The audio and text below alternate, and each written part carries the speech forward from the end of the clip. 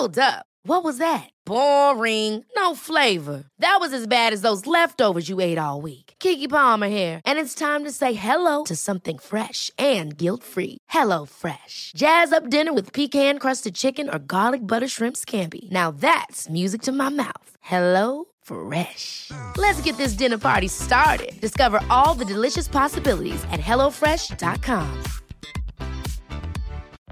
Life is full of what-ifs. Some awesome, like what if AI could fold your laundry? And some, well, less awesome, like what if you have unexpected medical costs? United Healthcare can help get you covered with Health Protector Guard fixed indemnity insurance plans. They supplement your primary plan to help you manage out-of-pocket costs. No deductibles, no enrollment periods, and especially no more what-ifs. Visit uh1.com to find the Health Protector Guard plan for you.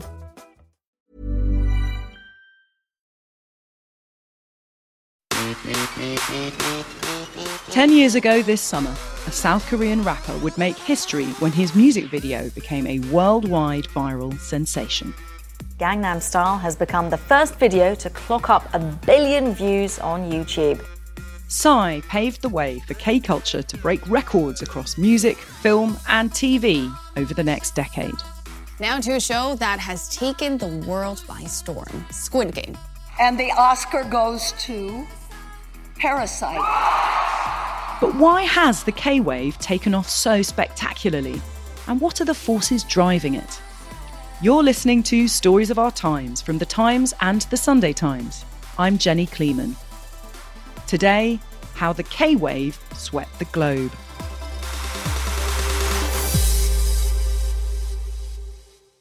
Have you heard Boombayah? It's like the kind of, well, I can't really show it to you on a podcast, but I'm waving my arms around in the air.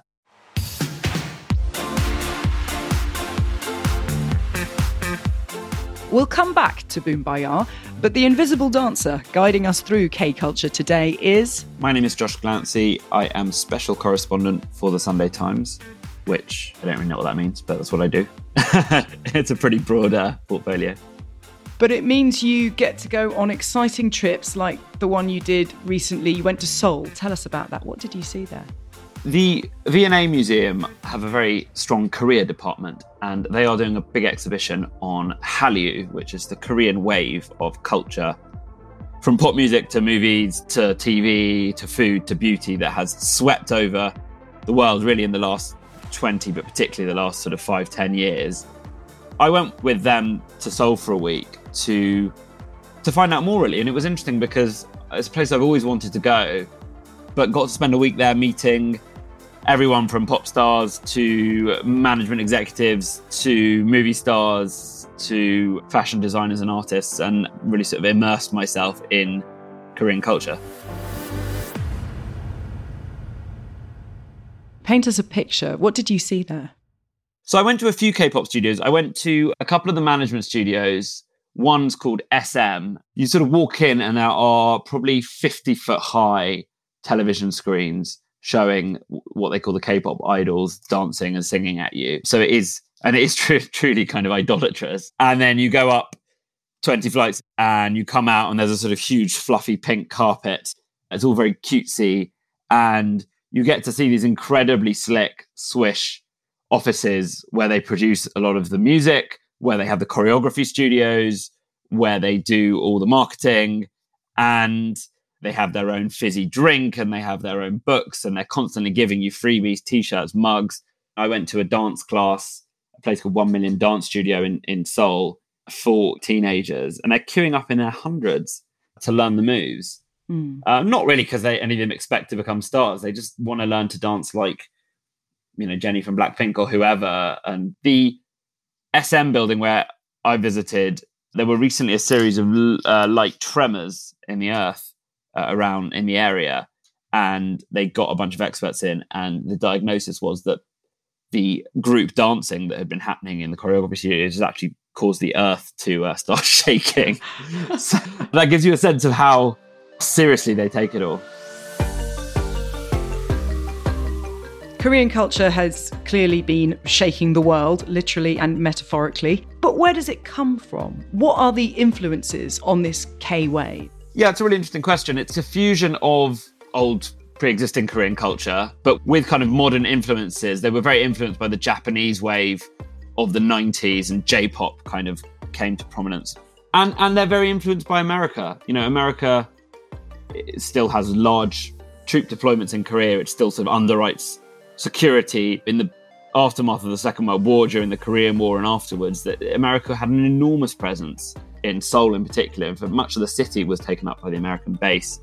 And so American programs were on television. American culture was quite dominant in South Korea at the time. And what they've quite cleverly done really in the decades since is fuse American culture with all their old Korean stories, with some Japanese influences, and basically Koreanize it into a product that is both sort of accessible to the Westerner, if you like, or accessible to the global citizen, but also very conspicuously Korean. Is Chinese culture or Korea's relationship with China a factor in this? Yeah, so Korea has a somewhat difficult relationship with China. The resentment or tension in Korea really is held more towards Japan. And Japan colonized Korea for the first half of the 20th century quite brutally, and would try and stamp out Korean culture, Korean language. They destroyed the Korean royal family. And memories run pretty deep of that period and what the Japanese did to them. And if you watch, there's a lot of Korean historical dramas about that period and the resistance. I think they hold quite a lot of difficult feelings towards the Japanese, but equally they are neighbours. I think they have admired some aspects of Japanese business and culture and sought to outdo them in some ways. And in some ways they've succeeded. Even today, the Korean War is an important part of shaping South Korea's national identity. Enormously so. I mean, it obviously it split the country broadly in half. And it's quite strange because this is the same people, the same ethnicity, the same language groups. And then you have this nuclear test going on. There's this kind of existential threat that sits right on the border. They draw a lot on their historical trauma, but also on their present. There's one show I like called Crash Landing on You. 온몸에 힘이 풀려가지고. 내려가요. 내려가자. 지금 벽돌 풀고 있어요.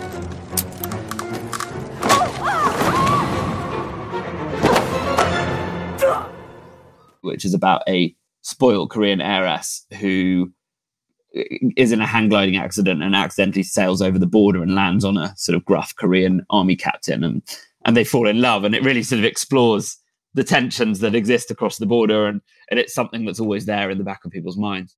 This cultural explosion that has come out of Korea over the past 20 years has been coupled with a big expansion in South Korea's role in the global economy since the 90s. Tell us about that. Yeah, South Korea was astonishingly poor. I say astonishingly because it's now about the 15th biggest economy in the world and a pretty successful place. But until the 70s, it was poorer than North Korea. And it was one of the poorest countries in the world. And it was mostly just agricultural, even subsistence farming. And then everything changed. Primarily, that was during the 80s and 90s and what they called the miracle on the Han. The Han River runs through Seoul. And it was really through the adoption of technology. It was quite protectionist, so they didn't do a huge amount of trading. They really focused on upgrading their economy internally. And these companies, the most famous one is, of course, Samsung. Hyundai obviously is another one, LG, and they're called the chaebol, these big corporations. They're enormously powerful in Korea, and it's just been an explosion. Not everyone has benefited from it. There's a lot of inequality because some people got richer than others, but Seoul went from being a sort of war-damaged, fairly poor place to a very brisk, wealthy, well-run, modern global city, which is what it is today. As technology flourished, the government also took inspiration from Hollywood to boost the country's global standing. This is what's known as the Jurassic Park theory of Hallyu. The Korean government in 1993 noticed that Jurassic Park, the movie, had made more money for Universal Pictures than Hyundai had made from their cars that year. And they realized that not only was there a lot of cultural prestige attached to this soft power, but there was actually a lot of hard money attached to it too. And so that was supposedly when they started investing in the promotion of Korean culture. Josh, I want to drill down into what the K-Wave actually is, all these different elements of Korean culture that have come to dominate the globe. Could you talk us through the greatest hits? The real roots of K-Wave go back all the way into the 90s, really. There was a group called the Cytojin Boys who went on the equivalent of kind of Korean pop idol and started busting out a kind of hip-hop influenced K-pop.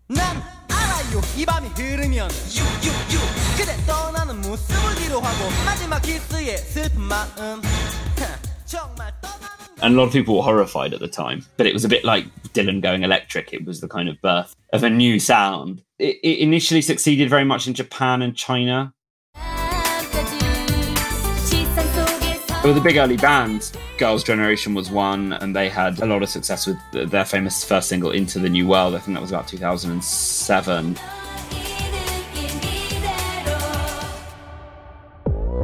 And the real turning point, and certainly in terms of Western appreciation of Korean culture, was Gangnam Style by Psy.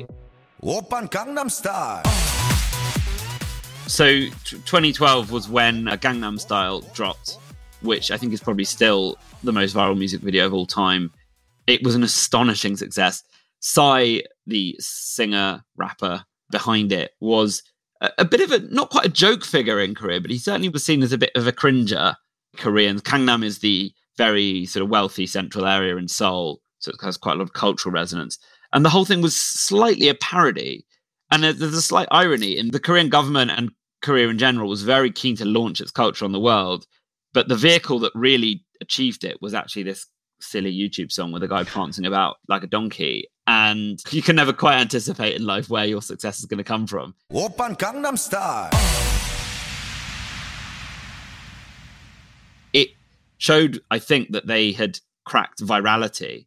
Korea is a highly digital culture, fastest broadband in the world, as people will often tell you. And very early into social media, they had a social media called Psy World, which was out even before Facebook. And so people were very acculturated to internet virality, producing their own content and posting it. And after Gangnam, I think there was a real explosion, and you started to have bands like BTS come along with singles like Boy With Love, Butter, which is just enormous. Smooth like butter, like a criminal undercover. Don't pop like trouble, breaking into your heart like that. Cool shade stunner, yeah, owe it all to my mother. High like summer, yeah, I'm making you sweat like that. BTS are obviously the mega band. I mean, they've currently suspended play, so to speak. They've said they've gone on a break, but they are one of the biggest bands in the world of the last decade. It's been estimated that they bring $5 billion a year into the Korean economy. They are idolized beyond even the level of the other K-pop bands. Blackpink in your area? I slightly prefer Blackpink, who are the biggest girl band, burnishing my credentials as a feminist, but I actually slightly prefer their music. Click, clack, bada bing, bada boom. 문을 박 차면 모두 날 바라본 그지 애써 노력안 해도 모든 남자들의 코피가 팡팡팡 팡팡 바라바라 팡팡팡 지금 날 위해 축배를 짠짠짠.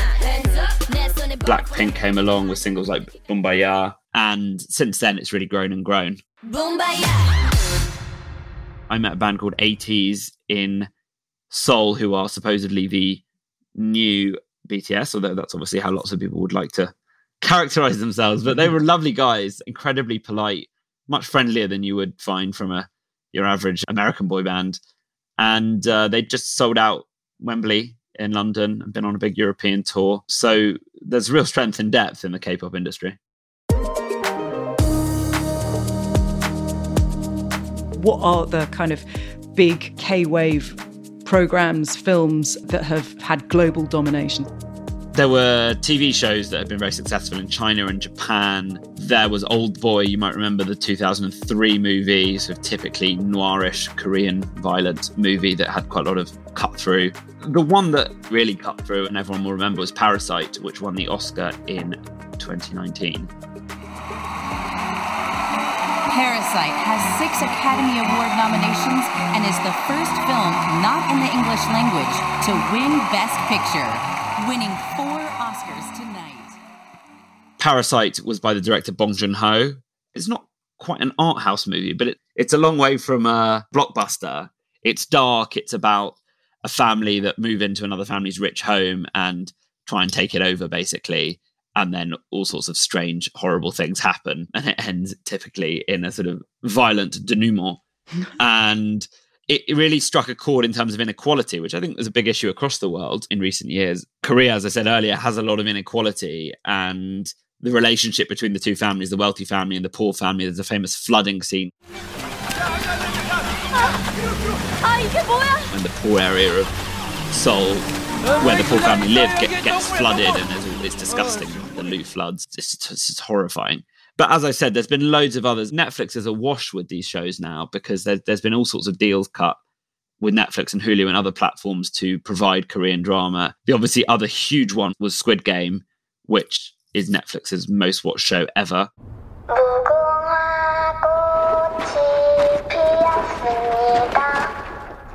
And just, again, had this kind of real dark current, a lot about kind of competition. Korea is an incredibly competitive society, academically competitive, quite cutthroat in its ambition. And Squid Game really captured that in quite sort of dark terms. And there are other ones. I quite like one called Kingdom, which is a zombie show. And Snowpiercer was another Bong Joon-ho one that got remade as an American show. It's really become incredibly mainstream. And there's more to the K-Wave than just music and film. There's also food, fashion. Talk us through that. Is there a particular South Korean aesthetic across all of these? Yeah, it's a good question. I think there is. And I think it goes back to something I said earlier, which is it's this kind of strange fusion of a lot of Western influences that have then been heavily Koreanized. And so, for example, I met a Korean fashion designer in Seoul called Chai Kim, lovely prints, and she's fascinated by William Morris and like Liberty and quite elaborate British prints. But then she merges them with something called hanbok, which is the traditional Korean dress, which actually that word just got put in the Oxford English Dictionary, and makes these beautiful scarves and dresses which fuse these two influences. I think that's quite typical of what we've seen. The food, Korean barbecue and Korean fried chicken, bulgogi, bibimbap, all that sort of thing, you find everywhere now. And there's the famous story about the kimchi in the lunchbox, which you hear from so many people, that when Western Koreans went to school, everyone would laugh at them. What's this disgusting, smelly, fermented, spicy cabbage thing that they've got in their lunchbox? Now, obviously, kimchi is the sort of trendiest garnish going. And I think that kind of embodies the shift in people's perceptions of Korea.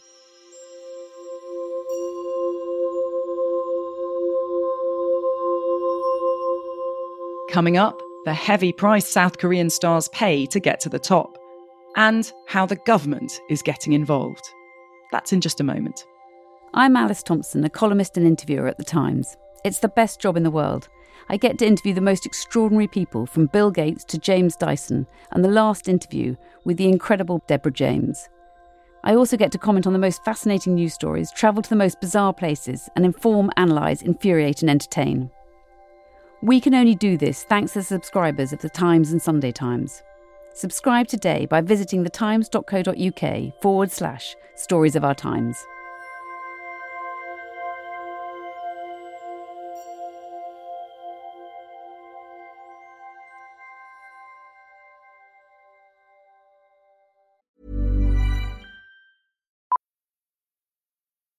Millions of people have lost weight with personalized plans from Noom. Like Evan, who can't stand salads and still lost 50 pounds. Salads generally for most people are the easy button, right? For me, that wasn't an option. I never really was a salad guy. That's just not who I am. But Noom worked for me. Get your personalized plan today at Noom.com. Real Noom user compensated to provide their story. In 4 weeks, the typical Noom user can expect to lose 1 to 2 pounds per week. Individual results may vary. Ever catch yourself eating the same flavorless dinner 3 days in a row? Dreaming of something better? Well, HelloFresh is your guilt-free dream come true, baby. It's me, Keke Palmer. Let's wake up those taste buds with hot, juicy pecan-crusted chicken or garlic butter shrimp scampi. Hello Fresh. Stop Stop dreaming of all the delicious possibilities and dig in at HelloFresh.com. Let's get this dinner party started. It's that time of the year.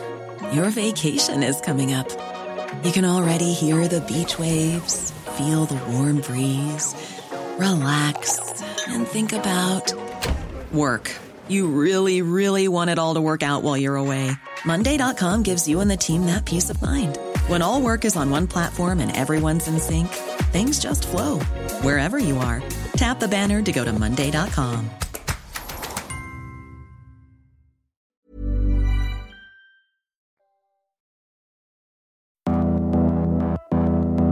We've heard about the corporations known as chaebols that flourished in the technology revolution. Today, they also have a significant influence on South Korea's culture, too. Samsung and Hyundai, I think, both sponsored BTS. And I think what K-pop, what it's really mastered is fan service. And I think Western music, for example, is still quite focused on this idea of the artist expressing themselves, and that we then buy into that. And it's a sort of artist-first approach in a lot of cases, not always. But with K-pop, it really is, let's give the fans exactly what they want all the time. They produce masses of music, Christmas specials, annuals, calendars. It's a relentless production line. And I think they've really mastered the nature of modern fandom, which is for a lot of people an obsession. And a lot of that is the big management companies who are very successful corporations in their own right. Big Hit Entertainment, who run BTS, SM, who I visited. These are major players in the Korean economy now. But giving fans what they want means having a lot of control, doesn't it? And a lot of these corporations have quite a tight grip on the K-pop stars that make music for them. Tell us about the toll that has taken on K-pop and K-drama stars.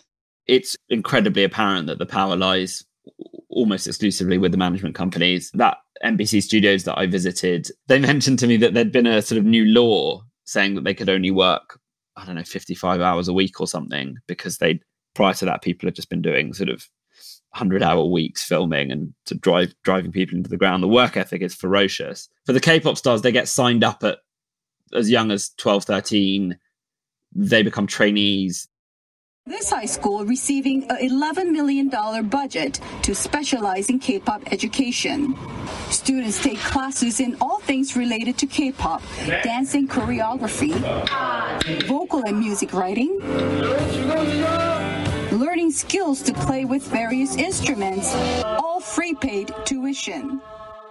They are worked ferociously hard. The choreography is relentless, the fitness that comes with it, and it takes over their lives. And obviously not all of them make it. So some get spat out without getting into a big band, having devoted years of their lives to it. But also those who do make it still are under very tight control, particularly early on. They don't necessarily get paid that much. People will tell you of quite famous band members still working in coffee shops because all the money's going to the management company. There have been suicides. Korea has a very high suicide rate anyway. I think partly as a reflection of its kind of intensity and the work ethic there. So I wouldn't say it's the happiest of industries or indeed the happiest of countries, despite its success. I'm not sure happiness is the real driver of the Korean wave. And you talk about how many of these films, programs have dark themes, vengeance comes into it quite a lot. Does that tie into that sense of national identity that you talked about earlier?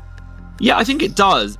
Yoon Hong, who's a writer, Paris-based writer, who wrote a wonderful book called The Birth of Korean Cool. And her theory on it is there's this idea in Korea of Han, and Han as this sort of ancestral sadness and sort of anger.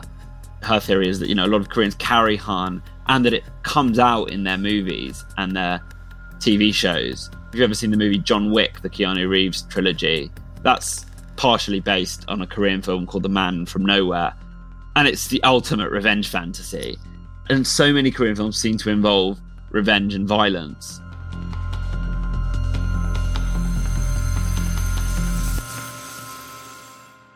Uni's view is that you can root that quite obviously in the trauma of the 20th century, which for Korea was a horrendous time. Japanese colonization and then war and civil war and partition. And it would be surprising if some of that didn't find its way into the culture. And I think someone told me that they estimate that Korea has been invaded by Japan and China a total of 400 times in its history.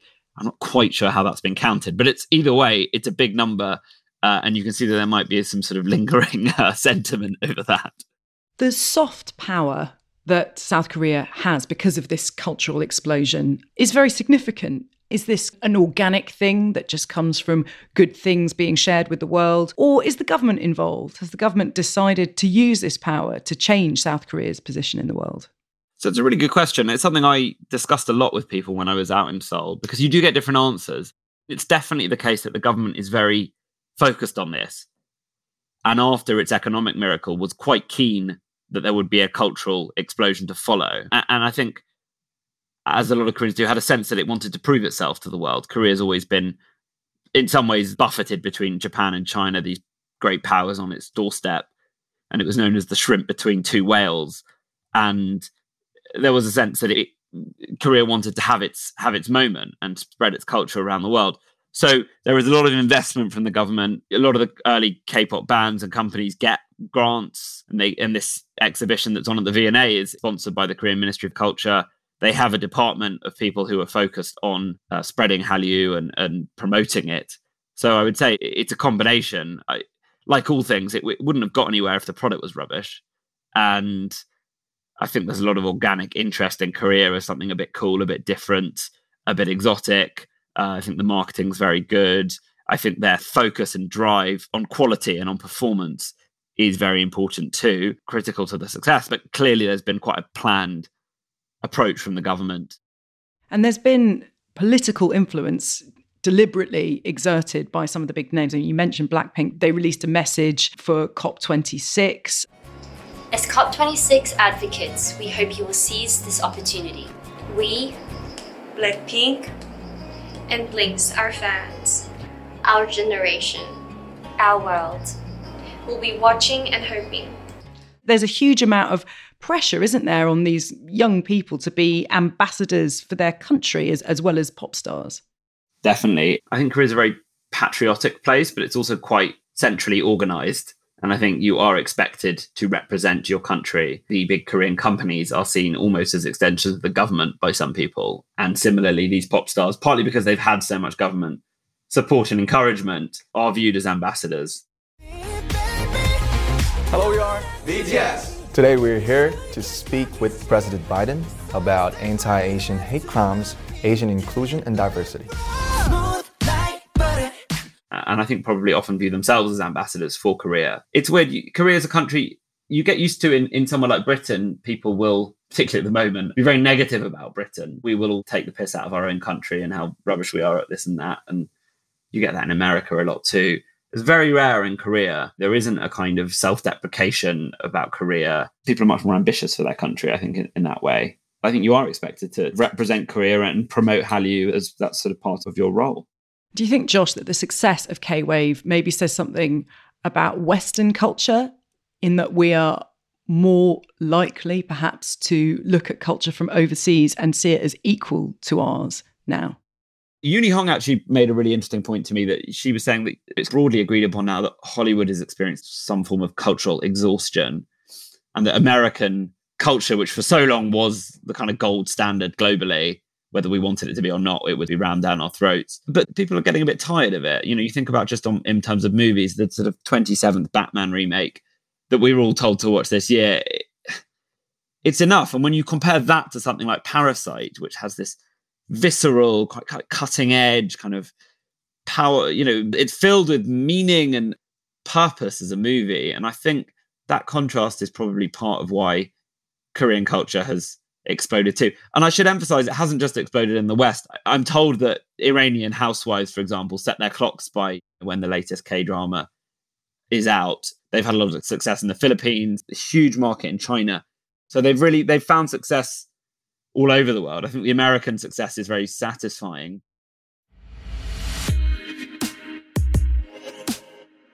I mean, it also reflects globalization, doesn't it? And internet culture, and the fact that there really are no borders on the internet. And I think it probably does maybe reflect that we're a bit tired with our own culture or aspects of it and looking for something a bit fresh. And I would say Korean culture, the K-Wave is, I think fresh is a really good word to describe it. It all feels very new, it feels very box fresh, shiny, and highly produced. And I think that probably appeals to people in the West.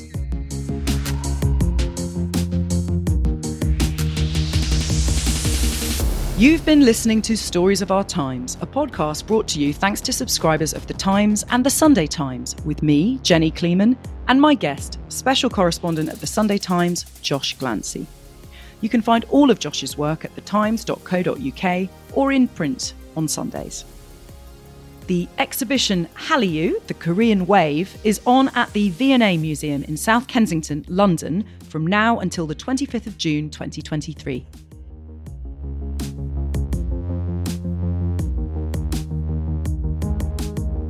Producers were Sam Chantarasak and Amy Leibowitz. The executive producers are Kate Ford and James Shield. And sound design was by David Crackles. If you have a story you think we should be covering, an idea for a future episode, or thoughts on what you've just heard, send us an email to storiesofourtimes@thetimes.co.uk. See you tomorrow.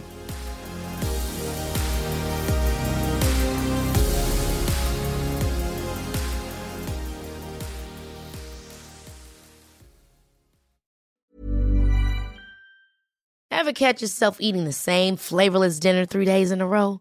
Dreaming of something better? Well, HelloFresh is your guilt-free dream come true, baby. It's me, Keke Palmer. Let's wake up those taste buds with hot, juicy pecan-crusted chicken or garlic butter shrimp scampi. Hello Fresh. Stop dreaming of all the delicious possibilities and dig in at HelloFresh.com. Let's get this dinner party started.